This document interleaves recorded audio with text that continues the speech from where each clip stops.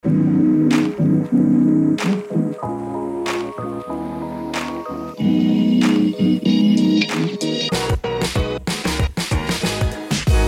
is episode 5 of the Rude Growth podcast, and today we're chatting with Neel. Neel's based over in LA, and we met up a few years ago on the nomad circuit, and we've stayed in touch, met up in various places.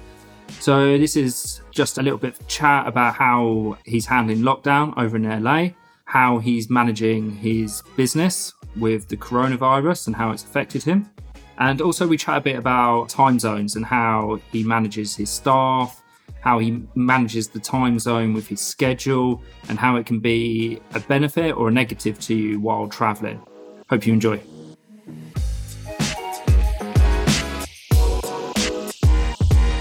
Yeah, I mean, how do I do it?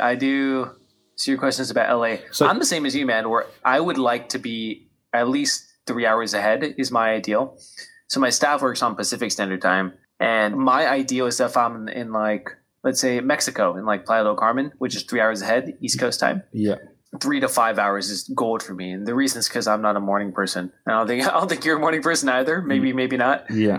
So if I'm here, I'm in LA right now, and I get up, work, our office opens at 8. I usually don't get up till after that because I stay up very late. And it just feels like you said, I'm just in a rush the whole time getting to work.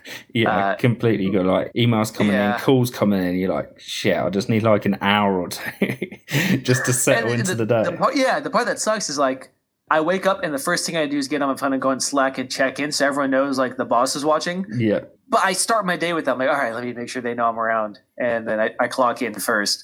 So that part, it's kind of frustrating. Yeah, exactly. That's what Spain was good being in. Even just 1 hour was really handy being in Europe. Just 1 hour allows you to either have an extra hour in bed or just catch up on like just the most important emails, just respond to them so they're done.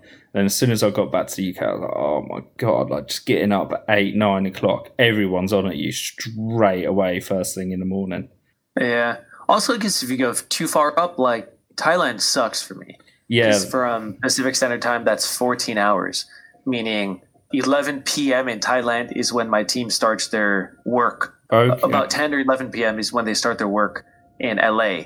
Yeah. So for me, if I want to catch them, I have to catch them between 8 to 10 LA time, which is like until midnight. So, you're working night and then you go straight from that to bed and it's just weird. You're not really rested.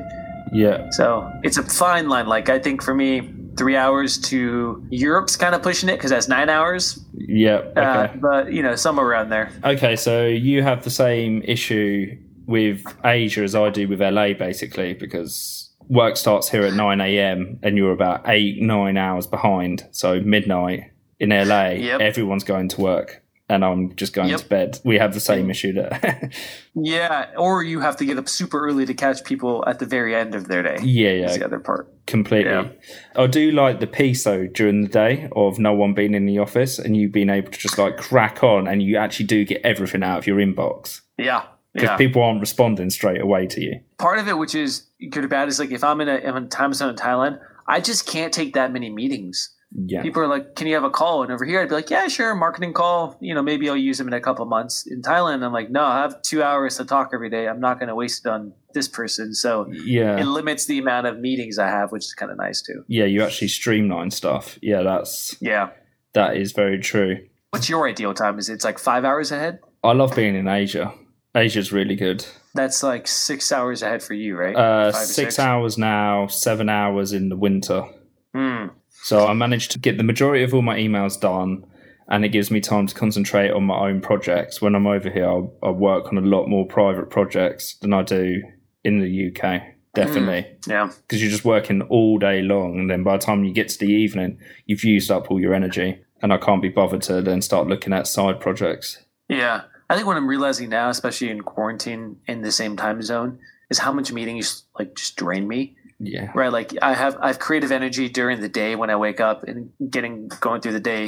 If I'm in the same time zone, all the meetings have to happen during normal business hours, obviously 8 to 5 is when most people work. Yeah. So then I have all these meetings, and by the time I'm done with meetings, I'm just like, I'm drained. Yeah. Right. But if you're in a time zone, which is a few hours ahead, you crank out the best work you can in the morning. And then if you have meetings in the afternoon, that's fine. That's whatever. Yeah. I guess people who are morning people don't have this issue, though. I don't know, or they just don't have that much to do. So they like... One of the two, yeah. I know what you mean with meetings. I can't handle meetings longer than 1 hour because then my energy is blown by the hour of chatting about something. Yeah. And I'm not as motivated throughout the day. If I've had loads of meetings, I can't be bothered to then start knuckling down and do some work. And I think that's when the most annoying thing is if you're speaking to quite an intensive client who wants a lot of meetings, and their last question is, when do you think you can have this done by? And I'm thinking, if you didn't have as many phone calls, I could have had this done yesterday if you just emailed me. But you've taken up another 2 hours of my time, so it's going to be a while longer. Yep. What I did I use Calendly. I don't know if you use Calendly for scheduling stuff. Yeah. But all my meetings start after 12 p.m. now. Right. I just don't even offer before that, which you kind of have to change that in different time zones, obviously. Yeah. But I'm just like, you either are taking meetings from 12 to 5 my time, or you're not taking meetings. Okay. How do you find using Calendly? Yeah, it's easier. Yeah? Yeah, it's a lot easier, especially if you just... Wait, so you don't use Calendly or any of those No, type of things? I don't want to encourage meetings. Oh, dude. But I only use it to send them when I'm like, okay, we have to coordinate a meeting. All right, I'm not going to look at my calendar and filter out times for you. I'm just going to send you this link and say, hey, it's convenient for you. Just select the time here. And I've already pre-selected what I'll do. Yeah, sure. Okay, so you don't send that out in the footer of every email? No. Especially you and clients, you're going to get so many. Yeah, I'd have everyone just booking in meetings for nothing. Yep. And then how do you find working in Europe? Europe, so that's 9 hours ahead for me, 8 to 9 hours. It's generally okay, meaning 8 a.m. when my team starts is 5 p.m. in Europe. Yeah. So if I start my day, I have a chill morning, and I actually end up working a lot because I'm still more productive during the day than at nighttime. Sure. So I will work a lot during the day, and then it's like, oh, my team's starting. Okay, I'll hang on with them and do some meetings as well. Yeah. So I actually end up working from the morning till 8 p.m. or something like that, just because that's the nature of it. Sure. It's okay. It's not my favorite because I'd rather stop work at a certain time and not keep going. Yeah. Otherwise, when I sleep, technically the office is still on, so people might ping me even if it's 10 p.m. because for them it's pretty early. Yeah. So, what is your contact level like? Are you just in touch with the people working for you with the office, or do you take a more hands-on approach and you're working with customers as well? So they're expecting that they can get in touch with you at that time. I rarely work with customers. The most of my contact would be with the office staff, or usually it'd be external vendors that we work with. Right, sure. Sometimes I get looped into emails from big customers, but it's rarely a call. Yeah. So, yeah, mostly my internal team. But the internal team is mostly Latin America. Yeah. So they're probably 2 or 3 hours ahead of LA Standard Time. So, yeah, if they're like both of us, they probably love it. Yeah, completely. Okay, so they're still working on Pacific time. Yeah, because we have a local company and we have our hours, which the customers are going to want services. Yeah. So no matter where in the world you are, you work those hours. Sure. Besides me, obviously, but yeah, all the team. Yeah. Okay, yeah, that sounds good. That's kind of what I wanted to know, really. See how you're handling things and how things work for people traveling from America and working remotely. That kind of makes sense. So yeah, 3 to 5 hours, that would be the ideal, perfect solution for you. That's ideal. Obviously, if you're a super morning person or super night person, it changes. I'm more of a night person. But honestly, I've been traveling for 5 years. I didn't get to Asia at all until year 4. Yeah. Because of the time zone. It kind of sucks for the US, anyone coming from the US. So I stuck around Latin America for way longer than Europe, and then I did Europe as well. Sure. And Asia, even when I go right now, is a pain. But at the beginning, when I started my company, there would be no way because you have to be so hands-on. Yeah, so yeah. It actually kind of is a big deal for Americans. Well, it just keeps you in certain plus or minus radius from your home. Yeah, completely. That's why I would love to spend more time in Mexico or come over to LA to see my sister. But the time I used to have just a constant headache, physical headache, because I never really got over the jet lag. I'd wake up naturally at not naturally, but with things on my mind at 3 and then 6 a.m. just to check emails to make sure I wasn't missing anything really important. I just never really shook off the jet lag at all. But it did force me in Mexico to set up a proper process for support tasks and management tasks. So it did push me in the right direction for me to put things in place. Well, does it matter as much for you? Because do you have to be on when your clients are on, or it's just for the meetings? I filtered out a lot of stuff from last year because it was just getting too much. Before, all clients spoke to me directly and then I would speak to the team. So they really had none of that access. For projects, I still have a very hands-on role with clients. So if they provide feedback and I don't pass that on to the team, then it's going to delay the project by a day each time if I'm on American time. Gotcha. So that's something definitely what I would need to resolve. Maybe my inbox might receive anything between 35 emails from clients on a quiet day, and it could go right up to 60 emails from clients. What are they asking for? It's just like, it's constant. It's constant. It's like having 100 kids all asking where something is. Everyone like, where is this? How do I do this? What happens if I could do this? Yeah, there's a lot of questions like that. Yeah. It's just madness. Yeah. So maybe, streamline that a bit more. Yeah. That's cool. How are you finding coronavirus with your business, and are there extra protocols for the services you provide, or? Yeah, I mean, look, we do cleaning services. So because things are shut down, business is down probably like 80, 90% from what it was before. Yeah. But I know it's temporary. It's because like no one wants people in their homes right now and everyone's scared.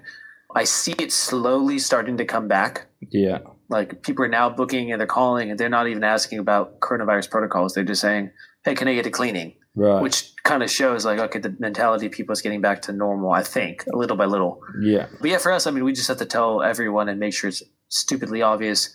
Cleaners wear masks, they wear gloves, they can leave their supplies at the door. Yeah. We recommend you not be there when they're cleaning. They have all of like the disinfectant products you need. But even with that, it's like people are still scared. Yeah. So there's a lot of people dropping off. Are those Airbnb cleans, or are they just like home cleans, people cleaning their personal homes? Most of them are home cleans. Surprisingly, we still have some Airbnbs, which is crazy because no one's traveling. A lot of travel nurses staying in Airbnbs. Yeah. So there's hosts who still have cleanings, but it's very few right now. I suspect it'll pick back up, but it's going to be kind of weird this year, man. It's like not much international travel this year is going to happen. Yeah. So it's going to be mostly domestic travel. So we'll still see bookings go up, but it'll be from people. It's going to be a different crowd is what Airbnb hosts are going to see. So our booking numbers, I think, are going to go down because we clean after guests check out. Sure. And I think with domestic travel, usually people stay a little bit longer. They'll take like a 1-week road trip. Yeah. And hit a place. So anyways, we'll see what happens. Yeah, this year's going to be, I think for travel this year, it's done, isn't it, really? There's not going to be much traveling at all. It's going to be a lot of domestic traveling, lots of road trips. Yeah, people keep on the flights in the UK. I think Ryanair said they're going to be back flying in June. But everything. Oh, they shut down? Well, they're just like, yeah, we're not doing it. Well, the UK, we can't really fly anywhere. Everywhere's like a hotspot, isn't it? France, Germany, Spain, they've all shut their borders. But it's really weird. The UK is still accepting 15,000 people a day at the airports. But we're not allowed to go out there. You're not allowed to socialise. You're basically on lockdown. But we're still accepting all these people into the country. Doesn't make any sense. I don't know what the right answer is here. I'm just like, guys, figure shit out. And I'm just going to move on. I saw some crazy picture as well in the news. I don't know if you saw it with Huntington Beach in California. Yeah. Yep. Close by. Did you see it in the news the other day? Where it's crowded? Well, they took a picture of it and they were like, Californians rushed to the beach. But it was something about Californians going to the beach even though you're supposed to be in lockdown. And they had a picture of the beach absolutely packed, right? And then I saw someone on Facebook actually showed the real picture from the beach. And the one in the news was an old picture. That wasn't actually... No way. Yeah, so it was packed. But actually the real picture was... There was people there, but they were like really far apart from each other. And it was by no means outrageous. I saw that picture on the news. I'm like, this is like... No one's even doing social distancing. It's almost like they're not scared of each other. Yeah. Which doesn't make any sense. Yeah, it wasn't even it was like from ages ago. Jeez. It's outrageous, right? Oh my God. Yeah. I think they were just trying to make a story. I don't know a single person who went out. Like, it was hot though. It was like 35 Celsius. Yeah, like, that hot. So I could imagine why. But yeah, now that makes a lot of sense. Now that you tell me that. Like, yeah. Exactly. What's your life like there? With your family, just chilling? Do you go to the supermarket or getting food delivered? What are you doing? Supermarket. I mean, it's like, so I'm in the suburbs right now. So it's funny because normally people don't. You've been here, right? Yeah. You got a really nice view. At least you got a nice garden. Yeah, it's not. It's spacious. It's nice. And but you know the neighborhood. You've seen it where there's just not many people around at all. Yeah, completely. All right. Everyone's outside. Everyone's so bored of being at home. From like 5 to 8 p.m. You see like tons of people walking, and then everyone's like walking away from each other. Yeah, and has a mask on. It's funny though. I'm like, you guys all live here? Like, where were you guys the last 20 years? You've seen your neighbors. You're like, shit, we've never seen them before. Talking to the neighbors and stuff. So that's cool. I feel like Groundhog Day. You know, you wake up, you work, and thank God we have remote businesses, right? Like, imagine if we had imagine all these people who have office jobs. They're just learning how to work remotely. Yeah. Like, they're like, hey, have you heard of Slack? Like, of course I've heard of Slack, dude. I know. I'm seeing people post up like top 5 tips for how to work remotely. I'm like, you've been doing it for a couple of weeks, for God's sake. It's funny when I tell people I work remotely before. They're like, oh, we're looking for someone local. And now everyone's doing it. So see, it does work. You can work remotely. In some ways, it's good because companies were so resistant to working remotely. Now it's like, oh, it's actually, it works. Like, now they'll let people work more and more remotely, which is kind of cool. It's almost forcing the whole wave, which you and I were already part of, but it's forcing it a little bit more. Do you think people will do that? Do you think companies will take it on board and start working remotely in the future? Yeah. You think they'll be like, look, we can cut costs with our office space now. Don't bother coming in. I mean, like, I think the way the companies were run before is the old school way, people who've always done it this way. And the reality is the internet and working remotely has changed so rapidly. Companies and the managers don't change that fast. So they were just so opposed to it. But now everyone's on Zoom. Like, everyone's working from home. Even the old people are working or know how to use Zoom now. Like, the old people. The old people. My mom's on like 3 Zoom calls a day with her friends doing yoga classes and stuff. It's just like everyone knows how to do this kind of stuff now. So yeah, I think it's going to change. I can't imagine for another 10 years where, you know, what I love is the co-living places, right? You go places and live. Yeah. They were all waiting for the corporates to come in and say, hey, we're going to send a bunch of our workers to go to your place and live for a while. Yeah. That's what they were banking on. I don't see that happening for another 50-60 years because it's just the type of person who works at Microsoft might not be your digital nomad who's going to be in the same place. Yeah. But I think that'll happen sooner than it would have happened if this crisis didn't occur. Yeah, that's a good point because the co-living spaces kind of find it hard surviving on nomads coming to stay, right? So they work, you always hear them kind of pitching to the corporate events for them to come in to send their teams and to work with each other for a while. So from that sense, you could definitely see that happening in the future, that being sped up, that process, and them starting to do stuff like that. Yeah. I'm curious how the productivity levels are of the employees who just went remote. Because we and I had to learn it for a while. It's not like you go remote and you're immediately productive. Yeah, completely. That's what I've heard. Some of my friends said it's really hard to carry on working. And it is. Yeah. It's funny seeing all the memes of like people in sweatpants, like, oh, I'm working in my sweatpants. It's like, yeah, this is... What's sweatpants anyway? What are sweatpants? Yeah. Goddamn, you Brit. We don't have sweatpants. What do you call them? Joggers? Jogger. Oh, so you just mean, just like jogging bottoms. Yeah, jogging bottom. Jogging bottom. I was going to ask you, with what you said about the corporate events going into co-living spaces, don't you think that might really change the co-living like ecosystem? So what you enjoy is about going in there, meeting digital nomads and stuff. If they turn their attention to corporate clients to get them booked in for a week or two at a time, do you think that would change the options available to you, not what you enjoy about it? Yeah, I wouldn't like it as much because I think, at least for me, why I enjoy the co-living places is the culture and the community you have there with everyone who's very similar to you. Right, when you're getting more and more corporate people in there who probably are more open-minded, to be fair, because they're actually going to another country and living in a co-living place. Yeah. Regardless, it changes the dynamic. So I think it's actually going to be the very big co-living places who are going to make those deals and make a lot of money from it. And the more individual co-living places might still cater to the nomad crowd or someone else. Yeah. Just see what happens, I suppose. They all want the money, right? Especially if they're buying up a certain number of beds, guaranteed cash. Yeah. Like, that's a pretty good deal. They all need to make the money. Yeah. How are you faring in coronavirus? I can't complain. All things considered, like, I'm not ill. I don't know anyone who's ill. I can get food. I can go to the beach. It's sunny and hot. I can't complain. Thanks for listening. Don't forget to follow us on Spotify, and we'll be uploading the podcast shortly to iTunes. We've recently launched the website as well, so you can check us out at rudegrowth.com.